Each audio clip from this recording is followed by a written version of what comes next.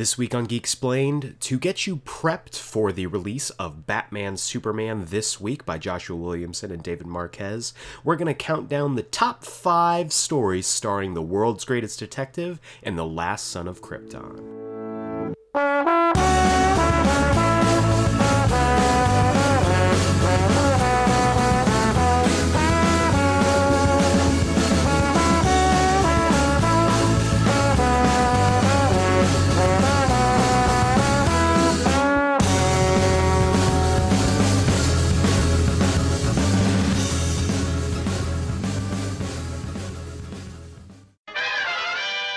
Welcome back to Geek Explain, the podcast for comics, film, TV, and more. You name it, we Geek Explain it.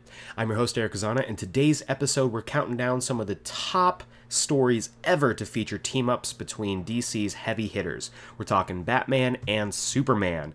And why, you ask? Because the comic Batman Superman is being released this week, as of this recording, and I wanted to talk about some of my favorite stories starring the Caped Crusader and the Man of Tomorrow. I love Batman Superman stories. They are some of my favorite just team-up stories in general, because these are guys who could not be more opposite, both in kind of their worldview as well as their style of crime fighting. So we're going to be counting down the top 5 stories starring the team-ups between basically the two leaders of the Justice League. We've also got this week's weekly review, reviewing episode 3 of The Boys, and of course, this week's comics countdown. But for now, before we get to all of that, let's jump over to this week's news.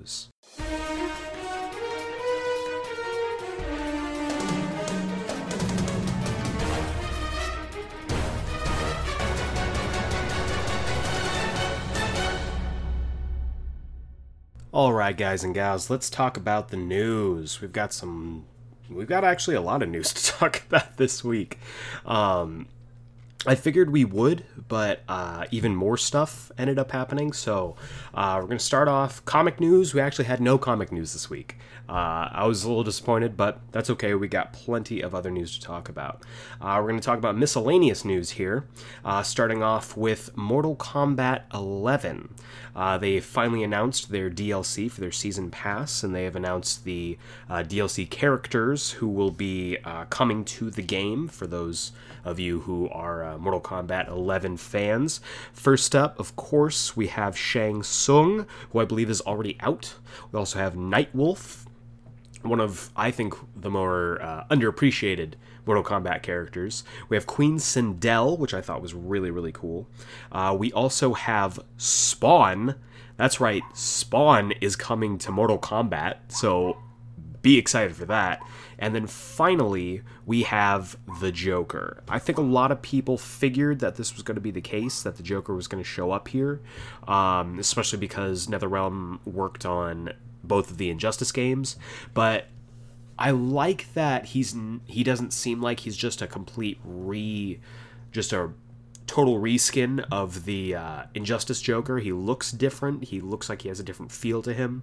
So, I personally am not a Mortal Kombat player. I'm not somebody who religiously picks up the installments every year just because I am awful at those games.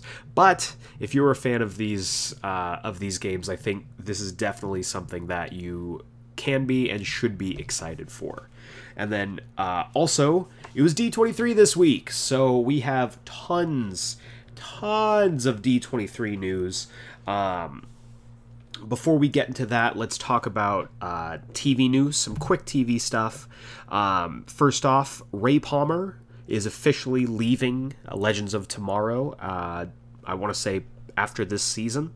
It's really interesting because Brandon Routh has been fairly active on social media when it comes to this stuff, just thanking the fans, thanking everyone who is involved. But it seems like, especially from some of the comments that he's made, it wasn't his choice. Like, he's being written off. It's not something that he decided to leave. It's something that the writers or the producers or whoever decided they want him off the show. I think that's really strange, especially since Brandon Routh seems to me like the most pleasant, happy guy around, just in general. So I'm interested to see if there's any more developing news about this or not. He basically said along the lines of, I'm paraphrasing obviously, he said, I thought that there were a lot more stories with Rey to tell, but the writers are going a different way, so I'm thankful for the time that I had. Which seems to me like this wasn't something that he decided, so we will see more stuff about that later. And then I'm trying to look if there's any other stuff that is non-D23 through my notes right now. We'll jump over to film news. Quick four film things real quick, and then we'll get into all of the news that was covered at D23. First of all, big news, I think this is really exciting. Nathan Fillion, who most people know as Captain Mal from Firefly, also known as Captain Hammer from the Dr. Horribles. Dr. Horribles, why did I say it like that? From Dr. Horrible. And just all around incredible man, has joined James Gunn's Suicide Squad. And I think that's really cool. I think it's really exciting, especially because a lot of people, including myself, always fan casted Nathan Fillion as Hal Jordan. Whether it was Hal Jordan in his prime, an older Hal Jordan, I've always thought that he would be the perfect person to play a live-action Hal Jordan. And he's actually played Hal Jordan a number of times in the world of voiceover. So I think this is really exciting. I'm not sure exactly who he's going to play. I would love it if he played like a washed-up Hal Jordan or something, but I'm sure that that's not the case. Interestingly enough, he was supposed to have a just small cameo role in James Gunn's Guardians of the Galaxy. He was supposed to play Wonder Man, who is in his like day-to-day life an actor, and I think it would be really cool if he ended up playing another actor, but this time from the DC universe, that being Basil Karlo Clayface. I think that would be super cool, but we'll just see. We'll have to see what ends up coming from that. We also got a huge announcement that the Matrix series is going to be getting a 4th installment. Just like Toy Story, I think they should have just ended it at 3. I don't know why they're bringing it back how many years later, but hopefully it can do what Toy Story 4 did for me, which was pleasantly surprised and convinced me why they needed to tell that story. So they have confirmed that Lana Wachowski is going to be directing, and both Neo and Trinity will be returning for this. The Keanu Sans continues. I'm really excited about this. This should be pretty good. Next up, Uncharted. Less exciting news. The film adaptation of the Uncharted series, which has been struggling to get off the ground since its inception, just took another blow in that it lost its director. This is now the fourth director who has walked out on the project, citing creative differences. It sucks because Tom Holland was cast as a young Nathan Drake, and I'm sure he would grow up with the role just like he's supposed to grow up with Spider-Man. But this sucks, especially because I am a fan of the Uncharted games. I've always been kind of not sure about bringing it to the film medium, but it looks like studios aren't sure of it either. So we will find out exactly what happens there. What else here? And then finally, for non-Disney film news, Black Adam, which is the Shazam prequel, technically, I guess, starring Dwayne "The Rock" Johnson, officially has confirmed that it is going to be beginning filming in January of 2020. That, to me, says probably a summer 2021 release date, or at the very earliest, which I think would be way too soon, December of 2020 release date, but we'll see what happens. A lot of people are really cautiously optimistic about this, myself included, and we will just have to see where exactly this film goes. But with all of that out of the way, let's talk D23. D23 was this past weekend, and they dropped bombshell after bombshell after bombshell after bombshell. I think it's really cool that they decided to release all of this news, but it's a lot to cover, and I'm surprised that at something that I don't think was as easily accessible to the general public to drop all this kind of news on. I think it's a weird choice, but I'm happy that all the news got out the way that it did, and we are able to talk about it here. Hold on one second. Oh, okay. So before we get into that, I looked at my phone just now. Apparently, we just got the official trailer for Titans Season 2. Apparently that just dropped as I'm recording this episode right now. I haven't watched it. Should I watch it? I think I'm going to watch it. Okay, so I'm going to watch it here. If you want to, follow along with me. I'm going to watch this trailer. I've never done this before. I don't know how this is going to go. This is probably going to end up horrible in the way that it's translated to you, the listener. But I am going to watch this right now. Let's put this up, and I will give you my immediate reactions and stuff of that nature. Okay. Ooh. Okay, so we're seeing a lot of people in this. Oh, this is just the... Okay, so one thing that trailers have been doing a lot lately is they've been doing these, like, 10-second teasers, and it's like, okay, but I don't want to watch that. Anyway. Okay. Oh. So Hawk and Dove's gonna split up. Donna Troy. I really like Donna Troy from Season 1. This guy looks like they were really trying to make Aqualad look like he could be Jason Momoa's sidekick, but he seems stiff. End your little experiment, or I will burn this place down myself. Is that the tower? Ghosts in this place. Ooh, they're going to the tower. I don't take orders from you anymore, man. Get out of my way. You're in my way. Jason Todd, I will say, was a huge bright spot in Season 1, so I'm excited to see him there. It looks like getting the reveal. There's Bruce Wayne. I don't know if he's even trying to hide his accent. Because he's supposed to be American, but I don't know. Maybe that's a choice. Finally getting some Starfire. That last teaser trailer didn't show her at all. Shimmer. Okay, cool. More Wonder Girl and Starfire team-ups. That's awesome. Superboy and Crypto. Love that. Rose Wilson, Ravager, okay. I'm excited, I like that character. It looks like she's training with them. So maybe she's gonna be the Judas Contract character instead of Tara. I don't know who that is. Okay, that's our first look at Slade Wilson outside of the... Okay, so it looks like...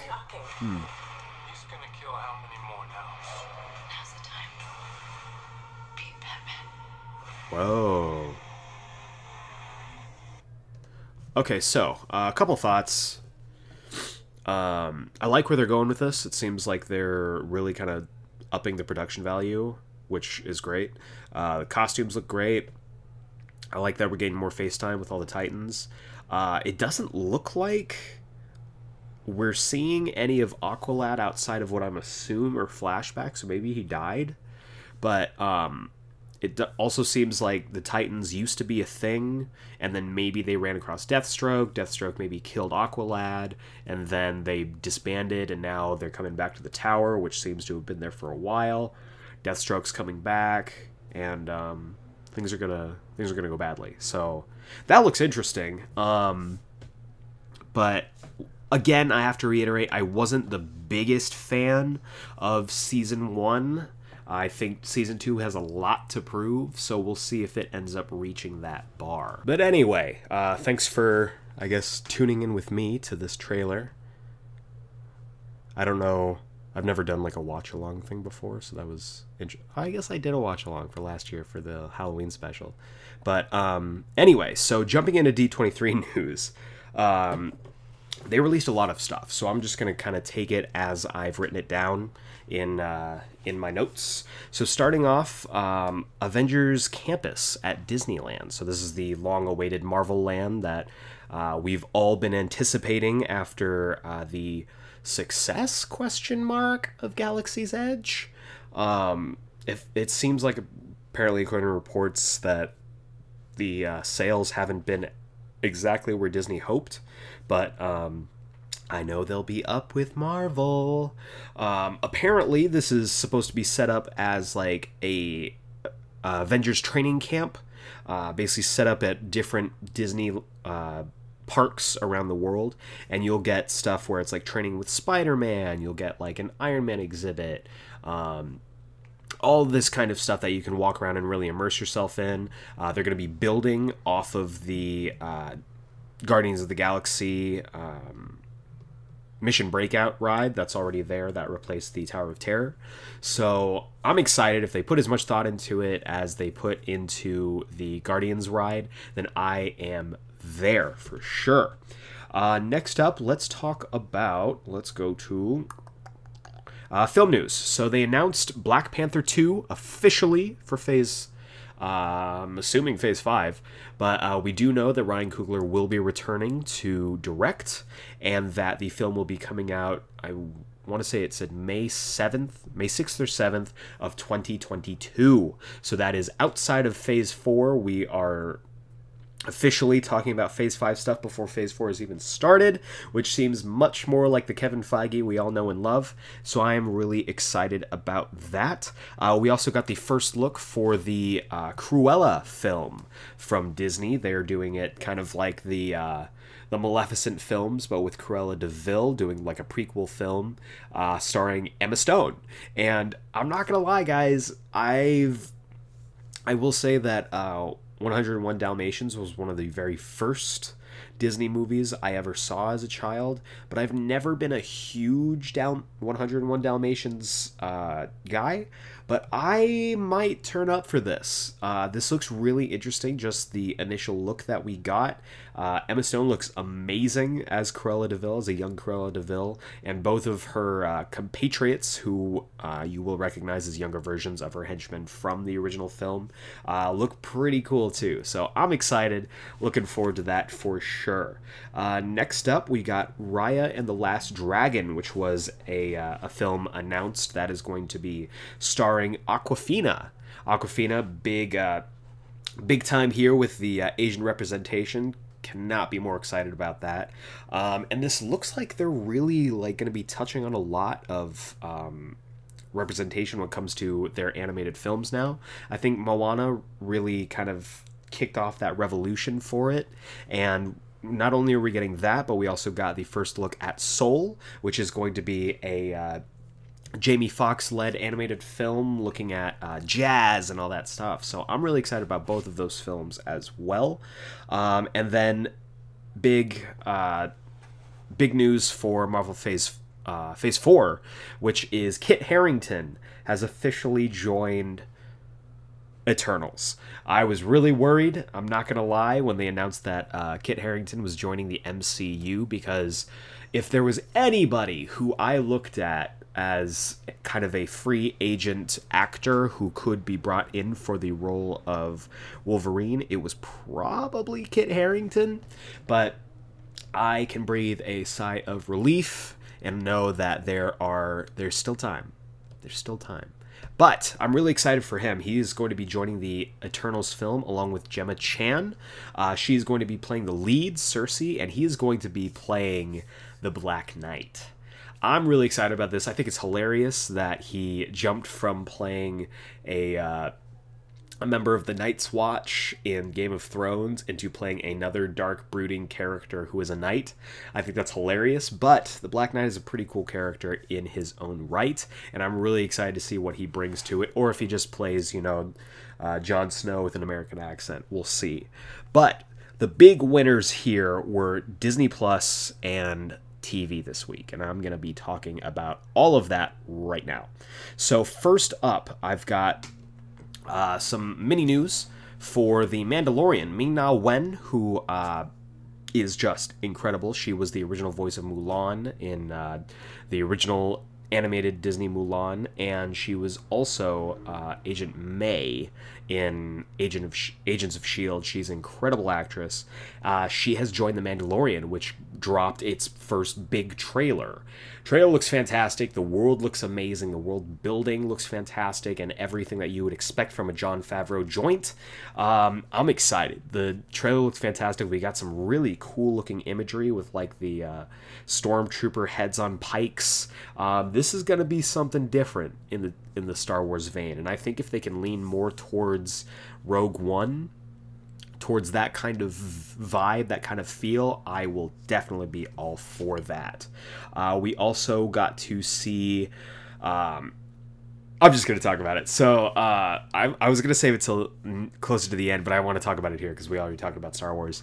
Ewan McGregor joined, I want to say it was Kathy something.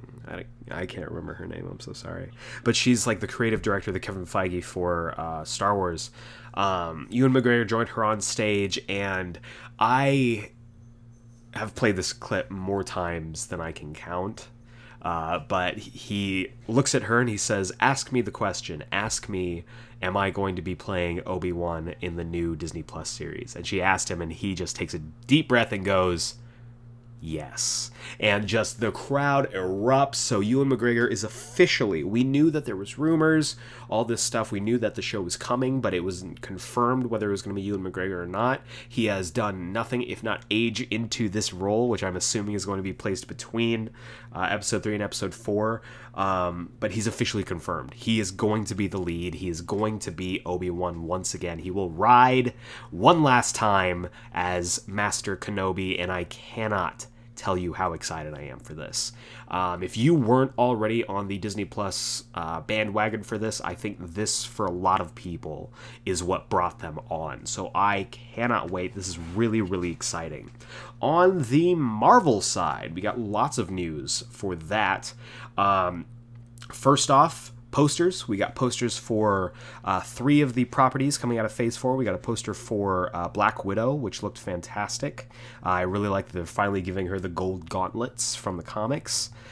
We also got a poster for WandaVision, which I think looks incredible. It has a really 50s vibe with Wanda and Vision sitting in basically like a living room in front of the TV, having a really like, yeah, kind of moment like you would see in those old shows, and everything's just not right around them. Like there's color in their immediate vicinity, but if you look a little bit further to the left, a little bit further to the right, it's all in black and white, and then cast on their shadows behind them, you can see their hero forms, and here they're very much dressed in old school 50s sitcom attire, but in the back you see the shadow of Vision with his Mind Stone glowing, and you see a shadow of Scarlet Witch with her classic headpiece. So I'm really excited. That looks really good. But the big one for me was the poster for Falcon and the Winter Soldier, which showed 2 very different and very new, distinct looks for our 2 leads. Falcon is rocking his new maybe Captain America costume. He said on the little press junkets during D23 that he's going to stay Falcon and he's not going to be Captain America. I don't know if that's just for the show or if that's going to be going forward. Time will tell, I guess. But he's got the red, he's got the white. It looks like he has either like a navy blue or black component to his costume too, so that's really exciting. He looks really, really good. And then next to him, with the biggest visual change, Bucky Barnes, the Winter Soldier, the White Wolf, finally got himself a haircut and a shave. So he is looking more like Sebastian Stan, more like the first Avenger Bucky, which I think, for me, is still the time when I kind of liked him the most in the role, when he had more of a, I don't want to say more of a personality, because he has plenty of personality, but he was able to show off a little bit more. He was cocky. He was really, he could could quip a little bit. I liked that, so I'm hoping we see a little bit more of that here. But he's looking fresh, got a clean cut. He's still got his vibranium arm, and he's got a new suit as well. And as I said on my Instagram, I think I found my next cosplay that I'm going to be doing, and it's got to be this version of Bucky. He looked really, really good, and the posters, all three of the posters looked fantastic. But we got an announcement that U.S. Agent is going to be joining the Falcon and the Winter Soldier show, and I could not be more excited. I love the U.S. Agent as a character. John Walker is one of the most interesting characters in the Captain America Rogues Gallery, so I'm really excited to see where they go with that character. And he's being played by the lead from Overlord. Let me look this up real quick. I'm gonna vamp while I look up this actor. I'm typing, I'm looking. He is being... Oh, I guess he was also in Black Mirror. The actor's name is Wyatt Russell. So Wyatt Russell, I think is a really... I don't want to say he's completely unknown, but he's a lesser known actor. So I like that they're bringing him in for this and allowing him to kind of play. I like that, and I'm excited to see how they use that character in this show. We also got the very first look at and more info for Marvel What If, which is the kind of anthology series, the first animated MCU project that's going to be on Disney Plus, bringing back all kinds of actors who played these roles. We got the first look at the debut episode, which is if Peggy Carter took the super soldier serum instead of Steve Rogers. It also might apparently show Steve Rogers becoming somewhat of a World War II era Iron Man. His armor, quote unquote, being built by Howard Stark, I think is really cool. I like that idea. And we also got confirmation that there will be 23 episodes, and that each episode will be a what if scenario for each film in the MCU. So we're going to get a first Avenger episode, which I think is going to be this one. We're going to get a Thor episode. We're going to get a Guardians of the Galaxy episode. So I'm looking forward to this. It looks really cool, and there's a lot of narrative potential with this show. But the big news for Disney Plus, the big news for Marvel, at least for me, was that we're getting 3 more shows, and they are all going to be part of Phase 4. I thought initially when they were announced that they were going to be held off until Phase 5, but no, ladies and gentlemen, these are all going to be part of Phase 4, and these 3 shows are Miss Marvel, She-Hulk, and motherfucking Moon Knight. I am so excited about Moon Knight. I'm excited about all 3 of these, but Moon Knight is a character who I have adored for a long time. You need to pick up every single Moon Knight book that you can get your hands on, because he is an incredible character who is worth being put in the MCU, and I'm so excited they're finally doing that for him. Oh my god, I'm so excited. If you would like to see a Moon Knight episode where I break down the character, give you some recommended reading, feel free to let me know on either of our social media at GeekSplainedPod. That's at GeekSplainedPod on Twitter or Instagram, or through email, because I'm an old man, I still read emails, to geeksplained@gmail.com. I would love to do an episode on Moon Knight. Please let me know if you want to hear that as well. But yeah, these are really exciting. This is really exciting news. I cannot wait. I cannot wait for all this stuff. They already had my money for Disney Plus, but now they're going to be getting more of it for sure. So I'm really excited about it. I would love to know what you all think of the news as well. This is just huge. This is big stuff. Phase 4 and beyond is going to be very different, just from the overall feel. Really everything that goes into what it is, as opposed to what the first 3 phases were. So I would love to know what you think of all this news. I would love to know what you thought of the Phase 4 stuff, of the Star Wars stuff that was released. Let me know what you thought of the Titans trailer that I just watched. feel free to let me know. I would love to have that conversation with you folks. But for now, with all the news out of the way, let's jump into the main course, the entree, if you will, of this episode, which is my top 5 stories starring Batman and Superman.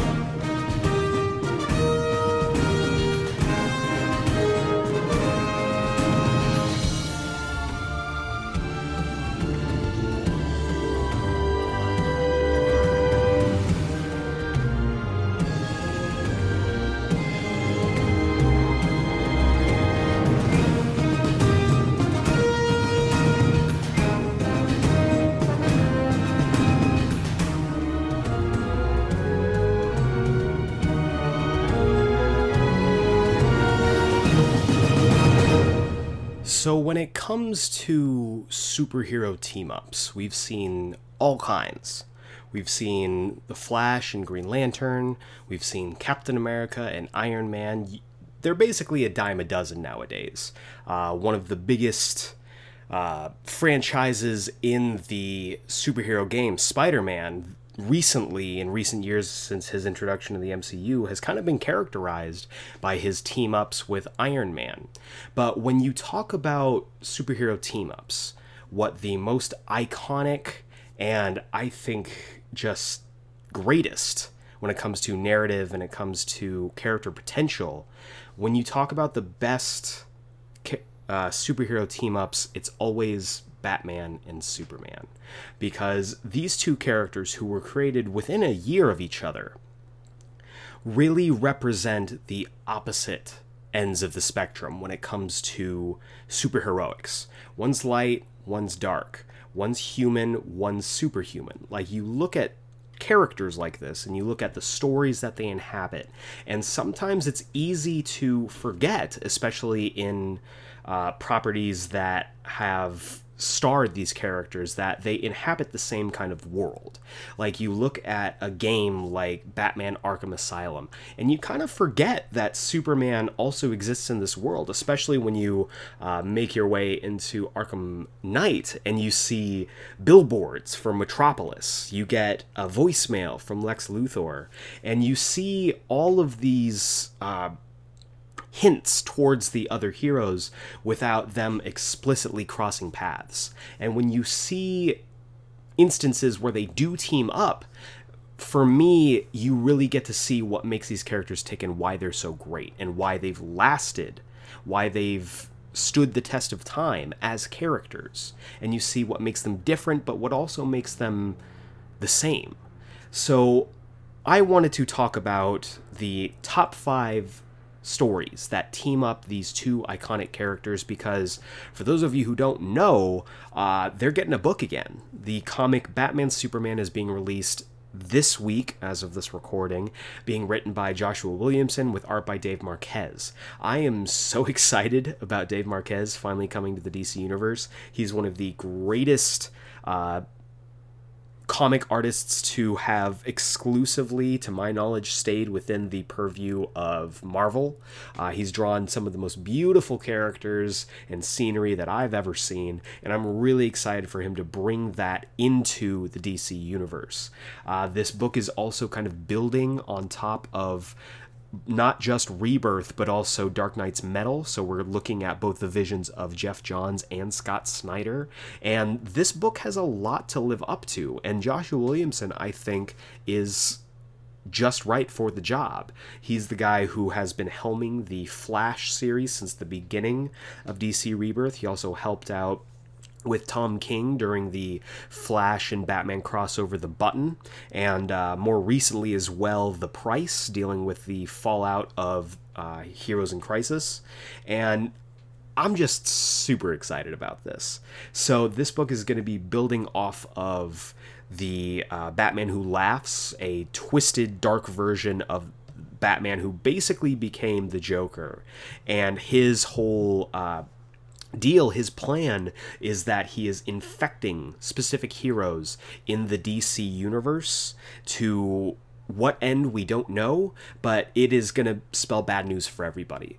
But in all the excitement of this book, how excited I am to read it, all the teases that we've gotten, and just how earth-shattering and universe-shattering this book is probably going to be, it got me thinking about some of the best stories involving DC's two heavy hitters, the biggest names, the biggest stories from these characters, and the stories where they team up, and the stories that really, I think, paint a picture of who they are at their core and how they react to each other. So I've got my top 5 stories. This list is completely my opinion. I want to put out that disclaimer right away. But I genuinely think these are the top 5 stories featuring team-ups between these two. These stories are covering all different kinds of media. We're talking comics, we're talking films, we're talking TV, and you really have to go through all these different media platforms to really kind of get the scope of how these characters interact, because everyone treats them differently, and I'm sure the new book is going to be no different, but these ones I think really get to the core of these characters. So with all that preamble out of the way, let's talk about the top 5 Batman Superman stories. And at number 5, I have Date Night. This is 2 issues, Batman number 36 and 37, written by Tom King with art by Clay Mann. This is, of course, a comic, and it features one of my favorite stories ever concerning these two. This was right dead center in the middle of the Batman Catwoman lead up to the wedding storyline, and the story starts off with basically this idea of, okay, so Batman and Catwoman are going to get married, right? That means there's going to be a wedding. That means Bruce needs a best man. And of course, a lot of people thought immediately, well, his best man's got to be Dick Grayson, right? Not so. And I think that's hilarious that Bruce would, of course, choose his best friend, the man who knows him maybe better than he knows himself, that being Clark Kent. But first, he has to break it to Clark that, hey, I'm getting married to a super criminal. So the first issue is really kind of getting that off the ground, the two of them like having this conversation, reacting to the news in their own way. So it's like Lois and Clark talking about just the things that make them different, why he would look at things a certain way while Bruce would look at things a different way. Meanwhile, Batman and Catwoman are having this almost mirror conversation about how he's like, why would Superman care about this? Like, Superman's got an entire world to save. Like, he wouldn't, this isn't something that, you know, he thinks about. And so this is also a Superman who at this point in the comics is married to Lois and they have a son. So he's kind of been there, done that in the realm of superhero marriage. So Batman also at different points during this story kind of drops hints that he needs help, that he doesn't know exactly how to break this news, not just to Superman, but to the rest of the members of the Bat family and the rest of the members of the superhero community. So this is really not the kind of bombastic, huge scope and scale stories that you would expect from a team up between these two. But for me, this is the purest form of them as characters. This is two men, two people, two human beings, even though Clark is of course Kryptonian. He's one of, I think, the most human superheroes that we have. The two of them really coming together as friends and really trying to figure out the situation. There's also a nice little double date that they go on where they are going to this carnival, but the carnival is the night that they go on is having a superhero masquerade. So everyone's like, I don't know what to do here, and I think this is just the best. So they decide, okay, Batman's going to wear the Superman costume. Superman's going to wear the Batman costume, and to keep his whole secret identity, he puts his Clark Kent glasses on top of the bat cowl, and I think it's hilarious. The The women, by the way, just basically switch clothes. Catwoman basically just wears Lois's outfit, and Lois wears the Catwoman outfit. And there's a funny dressing room sequence where Superman hangs the costume over the side to the next room where Bruce is, and he's like, the S stands for hope. And then Batman right after hands his costume over, he's like, the bat stands for a bat. And just conversations like that I think are hilarious. And you really get this idea that these guys are old friends, and they've been friends for a really long time. And as someone who has very close friends that I don't always get to see or spend time with, I love interactions like this, because you have to imagine, like, even though they're having, you know, pretty consistent team ups with the Justice League and with the various crises and crossovers that happen in the DC universe, they live in two separate cities, which are miles and miles and miles away from each other. So I don't think beyond that they get very many opportunities to just hang out and be friends. So I love that, and I love the idea of that. I love the story that this tells between these two friends who are getting together after a while and trying to catch each other up on where their lives are and how their lives have changed over the course of their friendship. So I really enjoyed that. That's my number 5. Number 4 is the Battle of the Superheroes episode of Batman Brave and the Bold. For those of you who are not aware, Batman Brave and the Bold was a cartoon in the mid to late 2000s, which took kind of a campier approach. Not so campy in the way that the Adam West show was, but campy in the way that it could be self-referential. It could be fun. This was the one and only Batman cartoon where there's a straight musical episode, and it's one of, I think, the greatest Batman stories you've ever seen. If you have the DC Universe app, I know, here I go, plugging DC Universe again. Sponsor me, please. I would love the money. They have the entire show on that app and that streaming service. So go check it out, and check out specifically this episode, Battle of the Superheroes. This was Superman's first big debut in the show, and I believe this was like season 3. It was whatever the final season was of the show. And it's the very first time, because the creators and the producers really wanted to spotlight Batman teaming up with lesser known heroes. So throughout the first couple seasons, you would see him teaming up with like Green Arrow, Shazam, the Jaime Reyes Blue Beetle, like more obscure characters like that, Guy Gardner, characters who you wouldn't immediately think would be standing with Batman, but it gave those characters an opportunity to shine for new fans and new viewers of the product. So I really enjoyed that, but this episode specifically brings the two characters together, and what I love about the show is exactly what I love about this episode, because the show takes from every single aspect of Batman throughout his entire history. Even some of the darker stories, like the episode Chill of the Night, deals with Batman finding out the name of the person who murdered his parents. And it is genuinely gripping, this episode, from this super campy fun show. So I would definitely check that episode out as well. But this one also draws from the history of the characters, because Superman is just pure cheese, golden and silver age Superman, who's just like, there's even a moment that calls back to the original George Reeves black and white cartoon,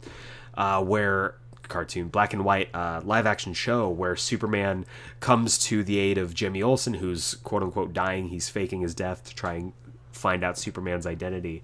And he's like, could you just tell me your real name? And Superman goes, all right, Jimmy, because I trust you. My real name is... And then he hears a crime going off. He's like, sorry, Jimmy, gotta go. Oh, and by the way, I used my X-ray vision, and you look like you're gonna be fine. And he goes, up, up, and away, and he jumps out the window just like the old school George Reeves Superman used to jump out the window for his flying sequences. And I love that. And so this episode deals with Superman getting infected by red kryptonite, which turns him into a complete, total, raging dickhead. And so you get iconic stories from the Golden and Silver Age homaged in this episode, where he, there's one scene where Lois comes upon him and this redheaded girl on the beach, and he's like grilling for them, and he's like, serves you right, Lois, for all those times you tried to trick me into marrying you. And that's legit a Golden or Silver Age comic cover. Like, it's amazing. And they also talk about Jimmy and Superman's friendship, drawing from original stories from the Silver Age, one where essentially Jimmy Olsen turns himself into Godzilla and Superman has to like fight him. It's just super campy fun, and you get to see how these two characters balance each other out.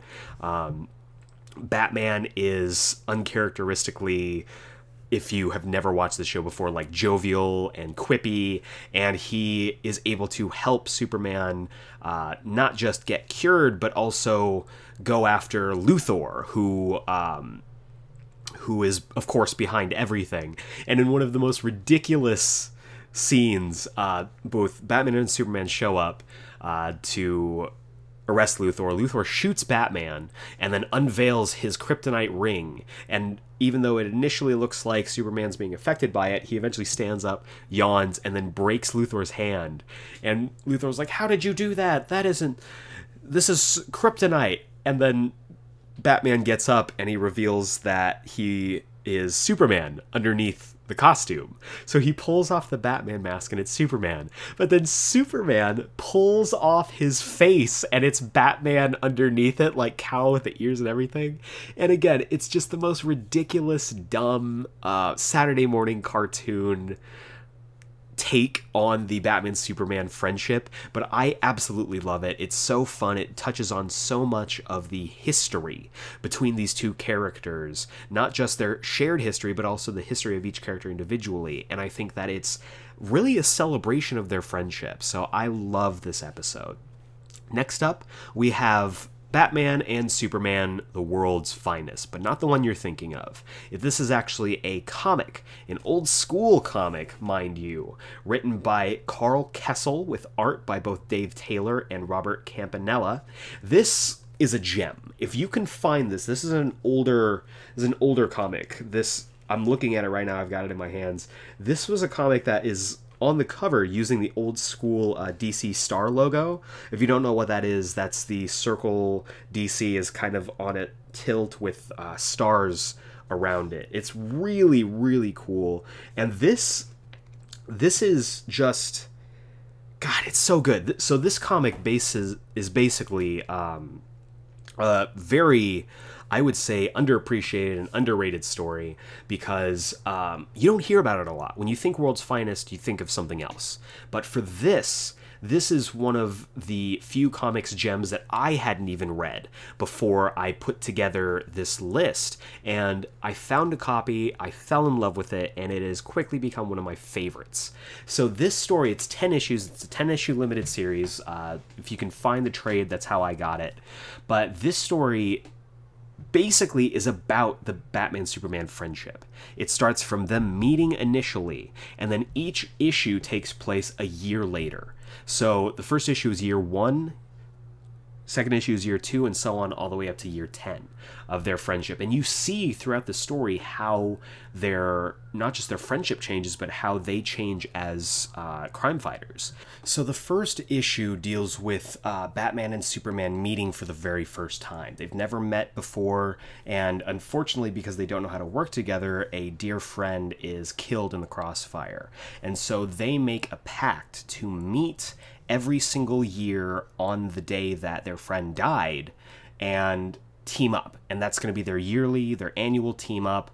And you would see this in the early comics, like there'd be a big Batman, Superman, spectacular annual, whatever. And so I like that they played that into this. But so the two of them meet up every year, and each issue takes place a year after the previous issue, with them meeting up on the day that their friend died. And I don't want to spoil it for you because this is a really good book. I was a little disappointed by because there is, of course, a mystery and a twist near the end, but the general story is incredible. Watching the two of them grow and change. Batman, at the point that he meets Superman, is still basically an urban myth when it comes to Gotham, and Superman is still kind of figuring his way out. And you see throughout this story him become involved with Lois, him get married to Lois. Batman goes from a brooding loner to taking on a Robin, to taking on another Robin, to losing that Robin, to creating the entire Bat family. The issue, I think it's issue 7, deals with the aftermath of Jason Todd's death. And it is, I think, the single best issue in the entire story, because you see a Batman who is still reeling from the death of Jason Todd, and Superman wasn't able to be there. And the two of them have it out with each other, and it's such a great personal, emotional story. And I think it's fantastic. If you can track this down, this is harder to find than a lot of common Batman Superman stories, but if you can find it, it is absolutely worth your time to find and read. So that is my number 3. My number 2 is Batman Superman Public Enemies. Not the comic, the movie. I read the comic because I watched the movie first. I read the comic. The comic's a bit of a harder read, because there's a lot that goes on, because it was still in canon at the time that it was going on. So there was a lot of stuff going on at that time that you kind of have to know going in, and it also deals with like time travel and a future Superman. The animated film Public Enemies pares all of that down and really gives you the essentials, and it is just a great Batman Superman story. They have their classic quips with each other. They're voiced by their original voice actors, Kevin Conroy playing Batman and Tim Daly playing Superman, and you can tell just how much they have worked with each other and how well they know each other. There's a moment where they're in a graveyard, and Batman tells Superman, he's like, do yourself a favor and lose your sense of humor. And Clark goes, do us both a favor and buy one. And it's just like little like stuff like that. Like, you ever have friends where you can just like talk shit to? Like that, it's just those kind of moments that really sell that friendship between the two of them. And you can tell that they've been friends for a really long time. It's also a great story of what happens when the entire world is up against the two premier heroes in the DC universe. And I think that's a cool story. You get to see the two of them reacting to different rogues galleries as well as different heroes. Lex Luthor is president in this story, and you get to see how that affects it. You get to see Amanda Waller in there. Toyman actually has a pretty prominent position in this as well, but he's not the Toyman that you remember. So it's just in general a great team-up story. Like I said, the film I think is a better story than the comic. If you want to track down the comic, the DC Universe app also has that.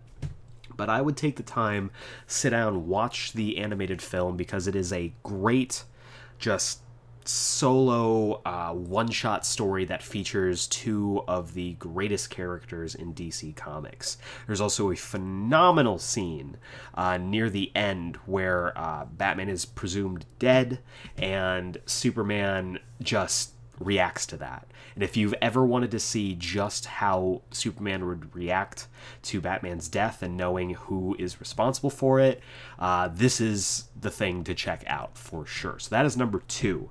Number 1, and I think a lot of people saw this coming. A lot of people, when they heard best Batman Superman stories, they knew that this was going to be the number 1 pick. So, of course, number 1 is Batman v Superman: Dawn of Justice. That's right. Bet you didn't think this was going to be an entire essay on how you're wrong, Zack Snyder is God, and we demand the Zack Snyder cut. But here we are, and in the next hour and a half, I am going to tell you why, if you do not like this film, you are complete garbage. I can't even keep a straight face, I'm sorry. No, it is not Batman v Superman: Dawn of Justice. Of course, number 1 best Batman Superman story of all time is, of course, World's Finest. Parts 1 through 3 from the animated TV show. This was the big team up between the Batman of the Batman animated series and the Superman of his respective animated series. Why would I pick anything else? This is the quintessential Batman Superman team up. You see them meet for the very first time. You see them have to unite over a shared threat, that being the eventual meeting and, of course, betrayals of the Joker and Lex Luthor. This just this story, having all of them together. You have Kevin Conroy as Batman. You have Tim Daly as Superman. You have Clancy Brown as Lex Luthor. You have Mark Hamill as the Joker. All these characters are in a perfect storm of storytelling, and I still think it is one of the greatest DC comic stories of all time. Period. Bar none. Across all of the media. This was, for me, the very first time that I ever saw them team up. This was, of course, I grew up with both the Batman and Superman animated shows, but this was an event. I remember watching this as it came out in a 3-hour, it wasn't a 3 hours, it was like an hour and a half, but like a 3-episode release. And I remember watching this and just being blown away by seeing two of my heroes meeting and reacting to each other. The two of them, just everything about it, from the two of them meeting in a nightclub, Batman showing off kryptonite, Batman doing like a judo throw and like throwing Superman, and the look on his face like, did this guy in a batsuit just throw me? Like, the two of them interacting, Batman bugging Superman and finding out his secret identity after Superman uses his X-ray vision to discover Batman's secret identity. The two of them kind of going over like this love triangle over Lois Lane. The meeting of Lex Luthor and the Joker is incredible. It's iconic. And everything that goes into this story is so well crafted and so just equally well realized that this is the perfect story if you ever want to introduce someone to either of these characters. Yes, of course, you would want to have them watch the animated series going up into it so that you have some kind of knowledge of some of the more self-referential stuff, but you can come into this blind, not knowing anything about these characters, and you will know everything that you need to know about these characters over the course of this 3-part animated feature. They did eventually, of course, cobble this together into an animated film, but it was originally released as 3 episodes of the new Batman Superman Adventures, and this is just, it's perfection. It really is. It is the perfect Batman Superman story. There was never at any point compiling this list that anything even came close to what this story did for these characters. You get all of the iconic pieces, you get Lois Lane, you get Alfred, you get Jimmy Olsen, you get everybody who matters with these characters all in one place, and it opened the door for the DC animated universe to thrive. This was really the flashpoint, to make another DC reference, of everything that came following that, constructing a connected universe, constructing a Justice League, constructing these team-ups. It's just fantastic. It really is. I can't tell you just how rewatchable it is as well. Getting into some of the some other stories that involve superhero team-ups, you'll see certain things drag in the middle. You'll see certain filler pieces of this. Throughout this entire story, there's no piece that isn't important. There's no piece of filler in this.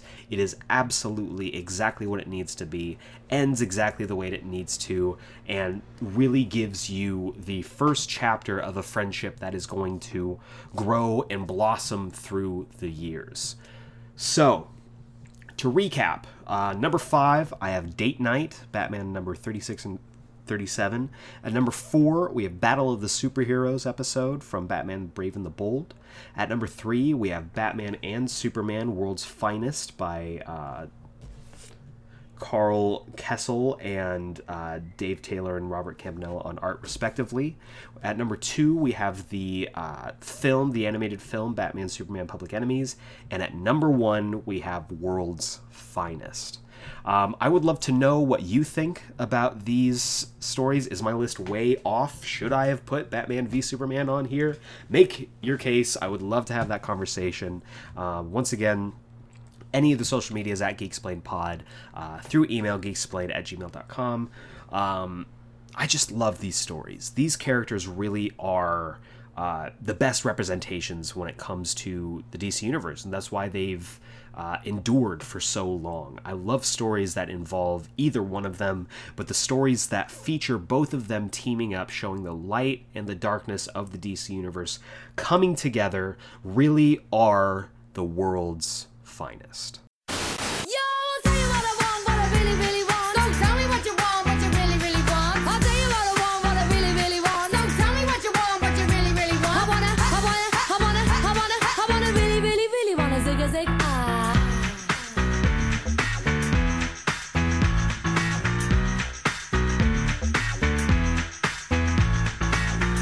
Be my lover.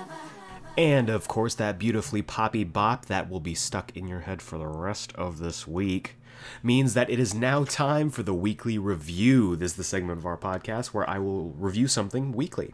And right now we are almost halfway through The Boys. That's right, this is the Amazon original series based on the comic book of the same name.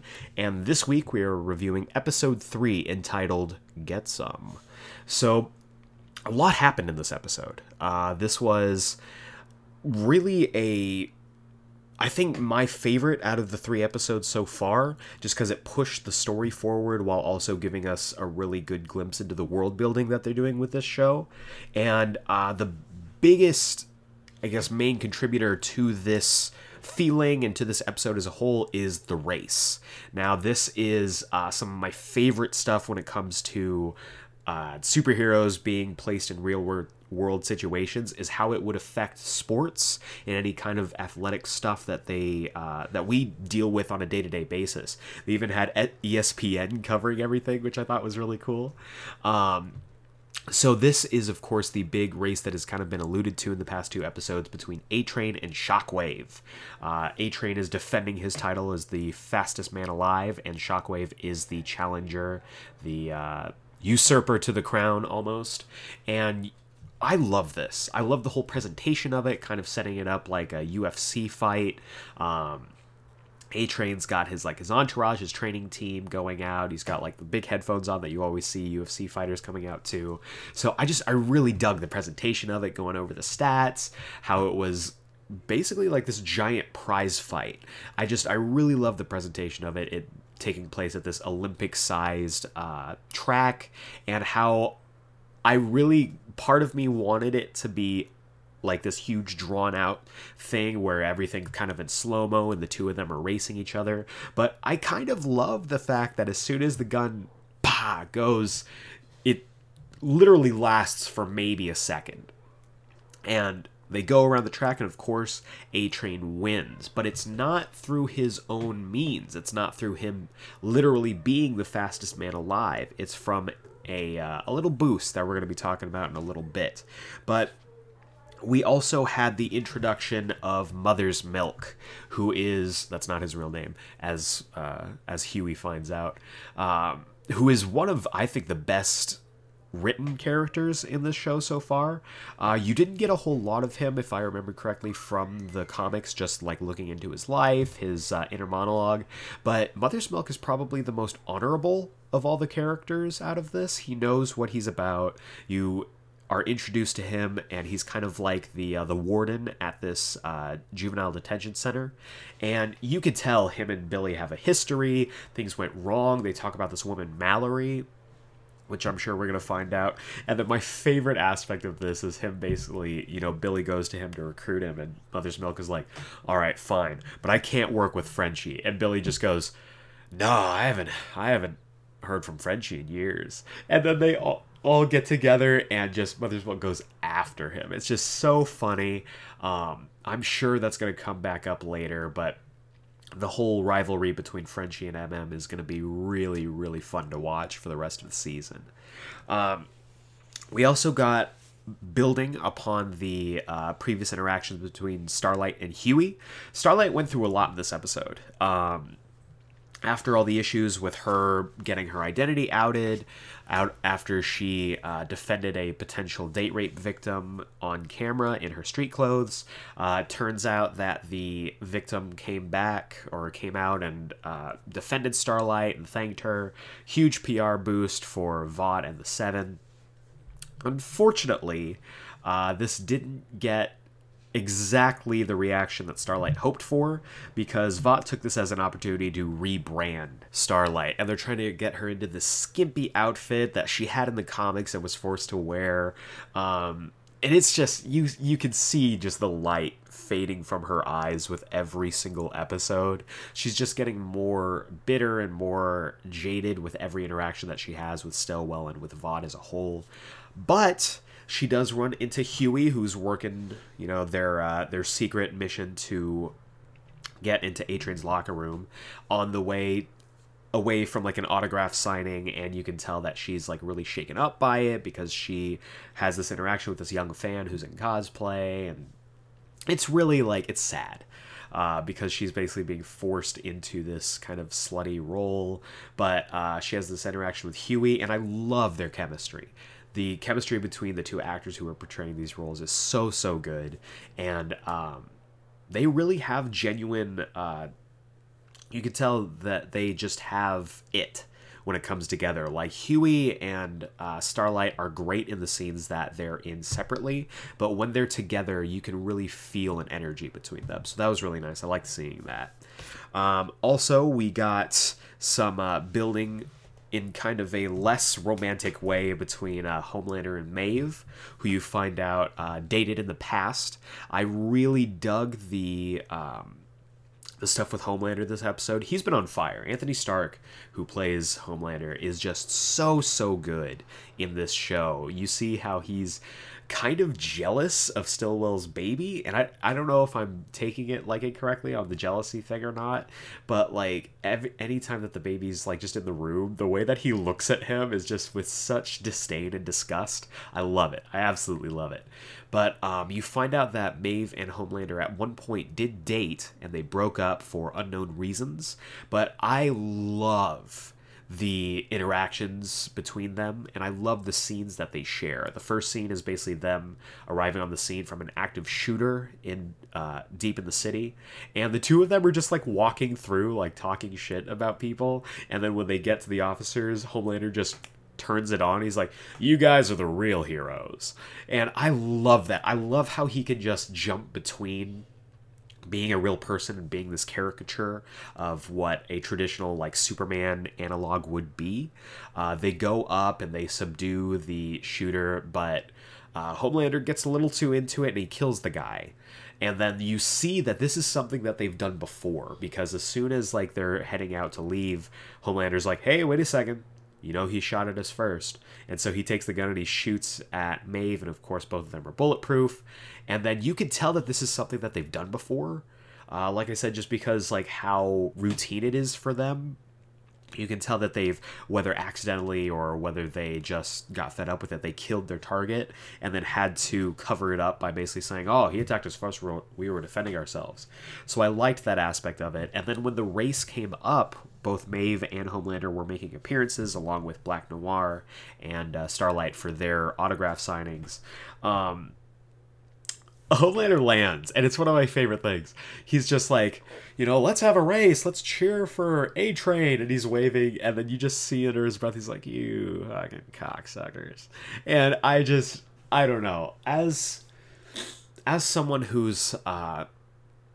has worked in the restaurant industry, and as someone who has worked in live theater, sometimes you just get that just irritability with the people who you are serving or who you're performing for, and you're like waving and you're got a big grin on your face and you're just under your breath, you're just talking, just shredding them, absolutely shredding them for how awful they can be. And maybe that's not a good thing as a person, but I really related to that. You also got to see how Homelander is kind of trying to like parry off this jealousy that he has with Stillwell into like coming on to Maeve, and she's just not having any of it. So there's definitely a history there. There's definitely some kind of issue between them. They also were steadily pushing the whole supers into the military thing, which I'm interested to see how that gets fed into the story later on. I really like that this is kind of the undertow, this is the undercurrent going throughout the narrative, and I'm sure that it's going to come to a head at some point in the season. But we also got the reveal of what Compound V is. We got a hint of this in the first episode by the senator or the mayor that Homelander ends up killing. But we finally find out that Compound V is essentially a performance-enhancing drug. Compound V is something to essentially be a steroid for Supes to up their power sets. And we find this out by A-Train interacting with his girlfriend Popclaw. We got the hint at her from the last episode, and we find out that unlike in the comics where she's a current member of the Teenage Kicks, it seems like she's kind of out of the game, and she's kind of parlayed that into an acting career. Whether it's, I don't know exactly what kind of films she's doing, but she's parlayed it into some kind of acting career, and she seems like she's kind of semi-retired, but her and A-Train are like a thing. They're dating, and Popclaw seems to be kind of like his dealer, I guess, along with being his girlfriend. And they pull off this whole thing where Huey and MM go into Popclaw's apartment to put up surveillance cameras to try and catch them either talking about Compound V or using Compound V. And there's a scene where they're able to talk to her, and they're leaving, where Huey bumps into A-Train, and A-Train just doesn't remember him at all. And that got my blood boiling. And I'm just like Huey. And you can see that it just didn't mean anything to him. What happened to Robin, that whole interaction just meant nothing to him because he doesn't recognize Huey at all. And that really, really just grinded my gears. But I also really liked how we finally got a confirmation that A-Train was hopped up on Compound V when he ran through Robin. And that's what ended up happening. You hear Popclaw basically telling him, like, last time you were on this, it really messed you up and you ran through a girl. So I like that they're continuing to build on that inciting incident and kind of making it matter more than just being hey, it's just this, inciting incident to get Huey into action. So I liked that. I also liked how it kind of affected A-Train. You can tell that it just it supercharges him, and I'm sure that's going to come into it farther down the line. And then we also saw Popclaw take some of the Compound V as well, which basically upped her, I don't want to say testosterone, but upped her kind of like, yeah, let's friggin' go. It just got her all psyched and all, you see her like going and lifting weights and just like popping her claws and just like punching the air, shadowboxing and everything. So I liked that. And then you saw this weird relationship she had with her landlord, ending up with them kind of having kind of a tryst and her killing him accidentally. And you find out after that Billy and MM are on the scene, and they are going to definitely use this against Popclaw because of the surveillance footage. Popclaw accidentally killing her landlord is on tape, and they're going to use that against not just Popclaw, not just A-Train, but the Seven as a whole. So overall, really dug this episode. I loved how it pushed everybody's narratives forward. I'm excited to see how Billy and the crew, the boys, I guess, are going to parlay this into furthering their agenda. And I'm really interested to see how this undercurrent of Supes in the military and Homelander getting jealous of Stillwell's baby is going to push the narrative forward for them. This show has been so good, and everyone's been telling me how good it is, and I know that I've been kind of taking the less traveled road on enjoying this show, but I'm really loving the show so far, and I'm really looking forward to the next episode. So tune in next week, of course, for episode 4, but for now, let's jump into this week's Comics Countdown. Welcome back to this week's Comics Countdown. This is the segment of our show where I talk about the comics that I think you should be picking up, whether it's at your local comic book shop, on Comixology, or however you get your comics.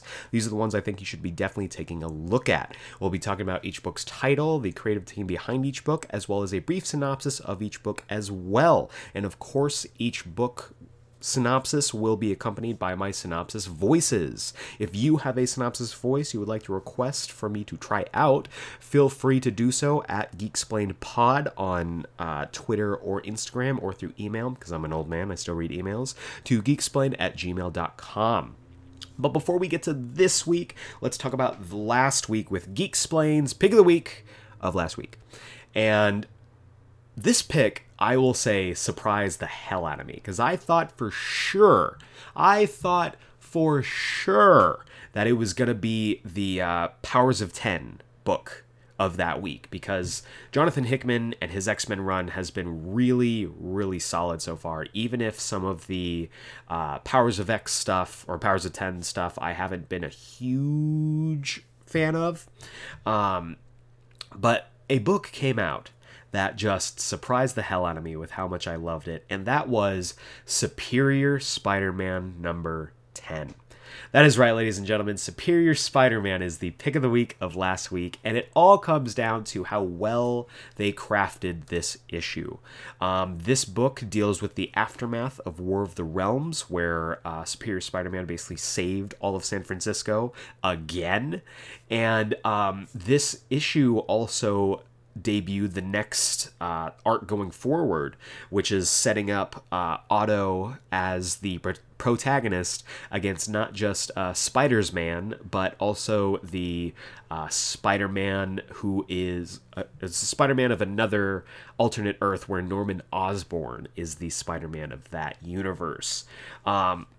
This issue, again, really surprised me. I wasn't expecting this. I knew Osborn was going to be a major player going into this arc, but I did not know what this issue was going to entail. And essentially, Osborn used his influence to leak out that Superior Spider-Man is Otto Octavius.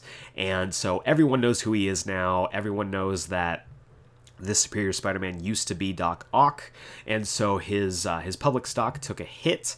But the reason that this book took so much attention from other books for me was this scene between him and a young boy. He saved this young boy, I want to say back in issue 4 or 5, and he's kind of been this kid's hero, who is like living at this orphanage and everything, and or in foster care, and this kid thought throughout this whole time that Superior Spider-Man was the regular Spider-Man, and after he finds out that he's not, that he's actually Otto Octavius, the kid is so betrayed, and Otto doesn't think to go to the press, doesn't think to go to the city of San Francisco itself. He goes straight to this kid's house because he knows that that's the biggest impact that it's going to have. And this kid is so upset. This kid is so just distraught. And, I'm getting tears thinking about it. He asks Superior Spider-Man why he lied to him. And it's this oh my god, it's this beautiful moment. Superior Spider-Man had just told him that he's gonna spare him. He knows he never wants to see him again, so he's gonna leave him alone, and he's basically gonna tell anyone who is in the foster care system, because everyone knew, oh, this kid's palling around with Superior Spider-Man. No one wants to adopt him, and the kid asks him as he's walking away, "Why did you lie to me?" And Superior Spider-Man looks back at him and he's like, "I wanted you to like me." And oh my god, they're telling stories with Otto Octavius in this book that are, for me, starting to turn the tide and make this just as good, if not better, than the initial Superior Spider-Man run by Dan Slott. And oh man, you could see the pain on his face, even though he's wearing a mask. You could see how much this is hurting him. And so the kid just runs back to him. They have a hug, and it is the most wholesome scene in any book this week, bar none. Fight me, I'll win. But it's chocked full of scenes like this, and then Max Modell reveals that he has known this whole time that Elliot Tolliver has been Otto Octavius this whole time, but he is willing to give him a second chance and is willing to help him. So now it is going to be a full-on war between Otto Octavius and Norman Osborn, the way it was always meant to be, and I cannot wait. Pick this book up. If you haven't been checking out the Superior Spider-Man run, it is the most solid page-to-page Spider-Man book that is going on right now, so definitely pick this up. But that's last week. Let's talk about this week. And this week, ladies and gentlemen, is huge. This is going to be a long edition of the comics countdown for this week because we have not one, not three, not five. We have 10 books to talk about this week. 10 books. And most of them are from Marvel. Marvel is going just all in for this week. So let's jump right into it, starting off with Captain America number 13, written by Ta-Nehisi Coates with art by Jason Masters. I'm going to let you know, first off, I'm a little worried about Jason Masters' art. His art has been really inconsistent. So we'll see. I really enjoyed Andy Kubert's stuff that he was doing, and I'm kind of sad to see him go off this book, but we'll see what happens here. I'm really excited about this book just in general. The last issue, as I was saying the last time this popped up on the comics countdown, really needed to grab me or I was gonna end up dropping it, and it did. It absolutely grabbed me. It did exactly what I needed it to do. So let's jump into the synopsis here. The Legend of Steve begins. On the run from the law and pursued by a dogged Nick Fury, Steve Rogers and the Daughters of Liberty begin to take the fight back to the power elite and their insidious minions. First up, it's a trip to the border and the White Tiger to uncover the secrets behind the group known only as Them. So I have no idea what that's going to entail. But spoilers for last issue, they also revealed that the kind of person running the Daughters of Liberty is in fact Peggy Carter. So we are gearing up for a reunion between Steve and Peggy down the line, and I am here for it. Next up, we have Detective Comics number 1010. That's 1010, ladies and gentlemen. Written by Pete J. Tomasi with art by Christian Ducey. I'm sorry, I don't know how to pronounce your name, and I'm sorry. But this is part 2 of the Batman vs. Deadshot storyline. Super excited about this. I talked to you last time this book popped up that I love Batman Deadshot stories, so let's jump into the synopsis here. In part 2 of Take Your Shot, Batman confronts Deadshot only to learn he's come to Gotham City to enlist the skills of the world's greatest detective. Can the two of them work together? Or will their opposing ideologies get the best of them? So, unlike most Batman Deadshot stories, this is going to be a team-up story instead of a versus story. I'm excited about it. I love Deadshot as a character, and this is going to be really, really good. Next up, we have Avengers number 23, written by Jason Aaron with art by Stefano Caselli. I'm so happy for Stefano Caselli, guys. I loved his art in West Coast Avengers, and having him on the main Avengers book is just warms my heart. But this is the next part of the Challenge of the Ghost Riders, and things are about to get very extreme. So let's jump into the synopsis here. Avengers Mountain, possessed, as the challenge of the Ghost Riders continues. It's Ghost Rider versus Ghost Rider in a wild race through hell, while the Avengers have to fight for their lives against their own celestial headquarters, which is now possessed by a rather shocking, rather murderous, hell-damned soul. So, they're going to have to fight their own giant celestial. So the book kind of started off in Avengers by Jason Aaron's fighting a celestial, so they are going to have to fight him again. So I'm excited. Definitely pick this up for sure. Next up, we have Thor number 16, written by Jason Aaron with Mike Del Mundo. I want to say this is the penultimate issue of the Jason Aaron Thor run, if not the final issue. We'll find out when we read this issue, before he jumps into the King Thor book, which I believe is next month or in October, one of those. But this has been so good. If you haven't been picking up the Aaron Del Mundo Thor run, it's fantastic. It really is, especially if you've been liking the stuff that he's been doing in that Thor's been doing in the MCU. This is a great book for you. So let's jump into the synopsis here. All new world for the god of thunder. Thor has disappeared.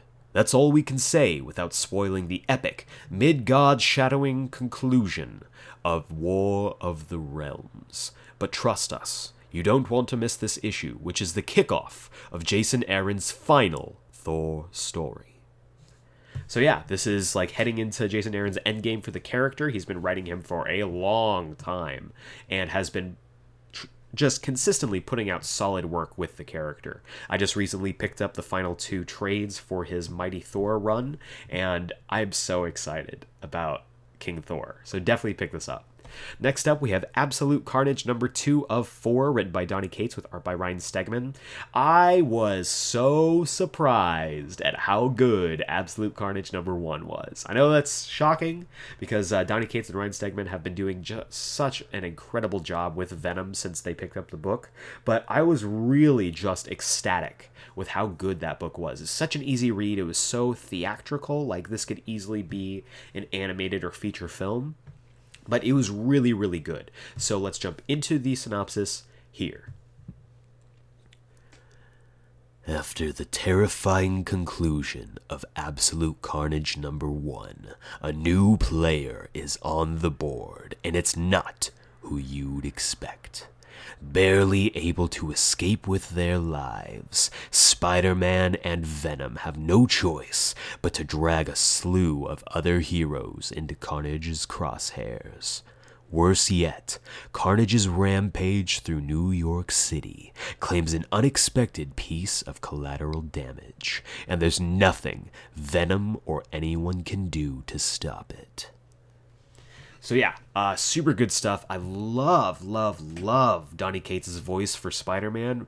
He should be jumping on the main Spider-Man book when Nick Spencer's run is all said and done. I would love that. Just super good work. If you like crossovers, especially between Spider-Man and Venom, and we need good news for Spider-Man right now, definitely pick this up. Next up, we have House of X number 3 of 6, written by Jonathan Hickman with art by Pepe Larraz. We are back in the modern day. Last issue was Powers of 10 number 3 or 4. I want to say 3.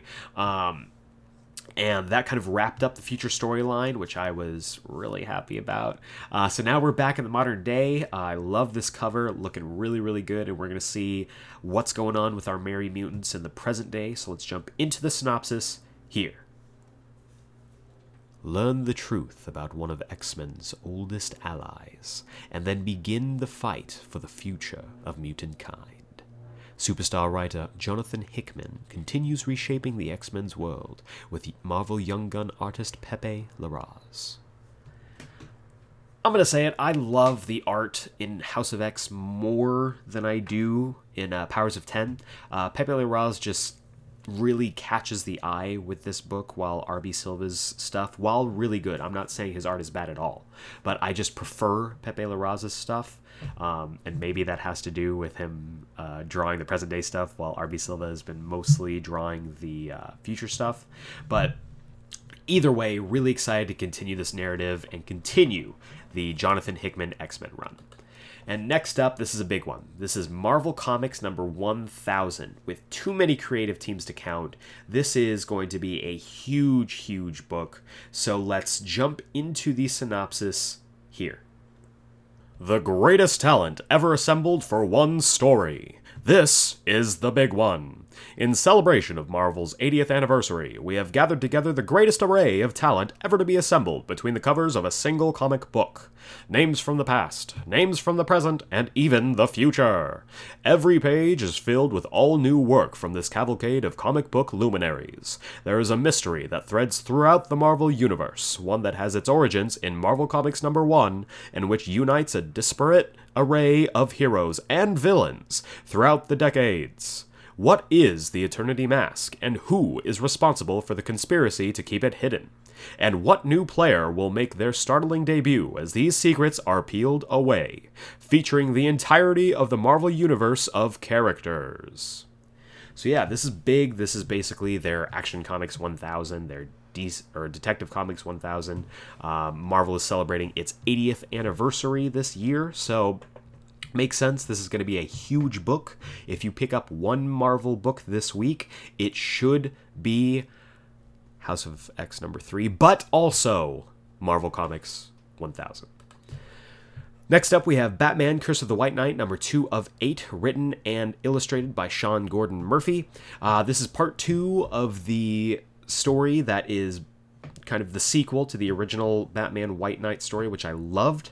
I'm not sure exactly where they're going with this story, but I really enjoyed Curse of the White Knight number 1, and I'm hoping that this issue grabs me in the same way that the original White Knight issues did.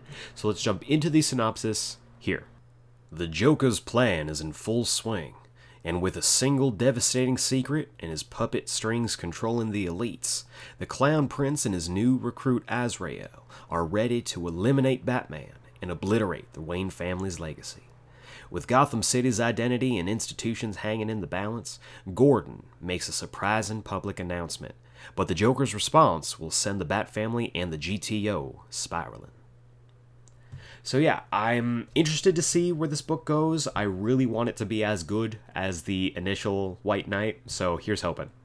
Next up, we have Spider-Man Life Story number 6 of 6, written by Chip Zdarsky with art by Mark Bagley. This is it. This is the finale. This is bringing us right up to the modern day with this story. I have loved every single issue of this book. If you have not been picking up this book, especially if you're a Spider-Man fan, you've been doing yourself a disservice. So let's jump into the synopsis here. The real-time life story of Spider-Man concludes. The year is 2019, and the 72-year-old web-slinger is about to embark on his final adventure. Will the end of Spider-Man's life story mean the end of his life? So, this is it. This is the big finale heading into the modern day. I don't know genuinely where this is going to go. This is really exciting. The book has been so good. If you haven't yet, pick up the previous 5 issues. This is just an instant classic Spider-Man story. But the big book for me this week, and the inspiration behind this episode, of course, is Batman Superman number 1, written by Joshua Williamson with art by David Marquez. I'm so excited about this book, guys and gals. I love Batman Superman stories, as you have heard in this episode, and this is going to be so good. This is tying into the end of the Batman Who Laughs book. This is tying into the Year of the Villain. This is tying into the new Secret 6. This is just going to be incredible. And all of the solicitations, all the previews that we've gotten, have basically communicated to me that this is going to be a story for the ages. Plus, you have David Marquez finally joining the DC Universe, drawing some of the most beautiful DC characters. Really excited about this, so let's jump into the synopsis here. Up in the sky, in the dark of the night, trust no one, for the Secret 6 walk among us. Spinning out of the devastating events of the Batman Who Laughs, Superman and Batman are together once more in an all-new monthly series, and they're facing a terrifying new threat that could strike from anywhere. The Dark Knight and the Man of Steel must journey into the depths of Gotham City to learn which of their fellow heroes has been transformed into the horrifying horsemen of their most dangerous and deranged foe ever. Our heroes will need to fight to survive, but an even more dangerous question lurks in the shadows. Can Superman and Batman even trust each other? This is going to be so good. I'm really excited. You have Batman, Superman versus the Batman Who Laughs, with kind of a detective story trying to figure out who's been corrupted. This is going to be so good. This is going to be so good. I'm so excited about this. And this is kind of, for me, the big DC book of the week. So to recap, all 10 books we have Captain America number 13, Detective Comics number 1010, Avengers number 23, Thor number 16, Absolute Carnage number 2 of 4, House of X number 3 of 6, Marvel Comics 1000, Batman Curse of the White Knight number 2 of 8, Spider-Man Life Story number 6 of 6, and finally Batman Superman number 1. That was a long one, folks. This is probably the biggest comics countdown we have ever done on the podcast, so thank you for sticking with me for this. So many good books, so little time, but let's be honest, we're all going to make time to check out these books. At least definitely pick up Batman, Superman, Marvel 1000, House of X number 3 of 6. I mean, really all of these, but absolutely those books, as well as Spider-Man Life Story number 6 of 6. So let me know if I missed any books. I find that hard to believe, but if I did, let me know. I love discovering new comics. I love turning people on to other new comics, and hopefully along with the main story of this week, I've been able to do that for you. So tune in next week for more comics. It's hopefully going to be a little bit of a more relaxed week than this week, but I can't complain about an overabundance of good comics to read, and I am so excited for Batman Superman number 1. And that is it for this week's episode. Let me know everything that you think about everything that we talked about. We talked about a lot. We had a lot of news, and we had a lot of comics to pick up this week. Let me know if you're going to be picking up any of the comics. How much money are you dropping on comics this week? I would love to know, because I even posted up on Twitter. I was like, I have to, because I work in a restaurant as well. I was like, I have to make money this weekend so I can just have money to spend on the comics this week. We have a lot, but I'm really excited. Let me know what you thought about my list, the best Batman Superman stories. Are you familiar with these stories? Have you read them? Have you watched them? Are you going to if you haven't? Would love to know. Also, feel free to make your case on why Batman v Superman deserves to be on the list or not. Would love to have that conversation with you. We can do that on Instagram or Twitter to @GeekSplainedPod, that's @GeekSplainedPod, or through email, because of course I'm an old man, I still read emails, to geeksplained@gmail.com. I am also looking into getting the Geeksplained mailbag going, so feel free to send any questions, whether they be for me, for the podcast. If you have a question on something you'd like to know in comics, if you've always ever had a question that you think I might be able to answer, if you have a personal question for me, if you have a question about what I think about things, if you have a question about my opinion on something, feel free to email those to geeksplained@gmail.com, and make sure you let me know your name and where you're from so I can give you a shout out with that mailbag. We're hoping to start that off next week. I'll be posting up something, of course, to signify and let everyone know that the window is open for the Geeksplained mailbag, and I hope to read some of your stuff next week. Feel free to do that, of course. And let me know if you are excited for all the D23 stuff. I would love to get your opinion on this. Are you excited for Miss Marvel, She-Hulk, and Moon Knight? Are you excited for Black Panther 2? Are you excited for The Mandalorian? Are you excited? I mean, everyone's excited about the Ewan McGregor Obi-Wan show. There's not a single person alive who isn't excited about that. So that's obvious, but I would love to know your opinions. And yeah, really excited. We're going to be, let's see here, next week is going to be officially September, so we are closing out August, a month that has been chock full of some of my favorite episodes from the podcast. Thank you so much for the feedback from the last 2 episodes, both the very personal episode, Captain America and Me, from 2 weeks ago, was my birthday episode, as well as last week's episode, which was our Geeksplained Spotlight on Batman The Long Halloween with guest Andrew Kincaid. I've been getting a lot of really good feedback on that, and I want to say thank you I also want to say thank you to everyone who has been listening all around the world. I'm looking at our stats right now. This is kind of becoming like a semi-regular thing. So I'm looking at the top. Let's look at the cities this time, because I do the countries sometimes. But right now we've got... let's see here. We've got listeners in Huntington Park of California, Long Beach. Lots of California listeners. California represent. Appreciate that. But we also have listeners from Manchester in the UK. We have listeners from Monte Carmelo in Brazil. Hello. Thank you for listening. We have listeners from Mumbai, India, Cape Town, South Africa, Bacau, Romania. And if I said that wrong, I am... so sorry. But also from Dublin, Ireland, and Seoul, Korea. That's crazy to me. So thank you to all of our international listeners, and of course thank you to our domestic listeners as well. Hope to bring you more content as the year goes by. We're officially heading into the fall. We've got a lot of stuff that's coming out. Rise of Skywalker, we've got Joker coming out, so lots of stuff we're going to cover, lots of stuff that I am excited to share with you guys, so make sure, you guys and gals, of course, and make sure you tune in next week for more of that. But for now, for Geeksplain, this is Eric Gazana. Thank you very much for listening, and we will see you next time.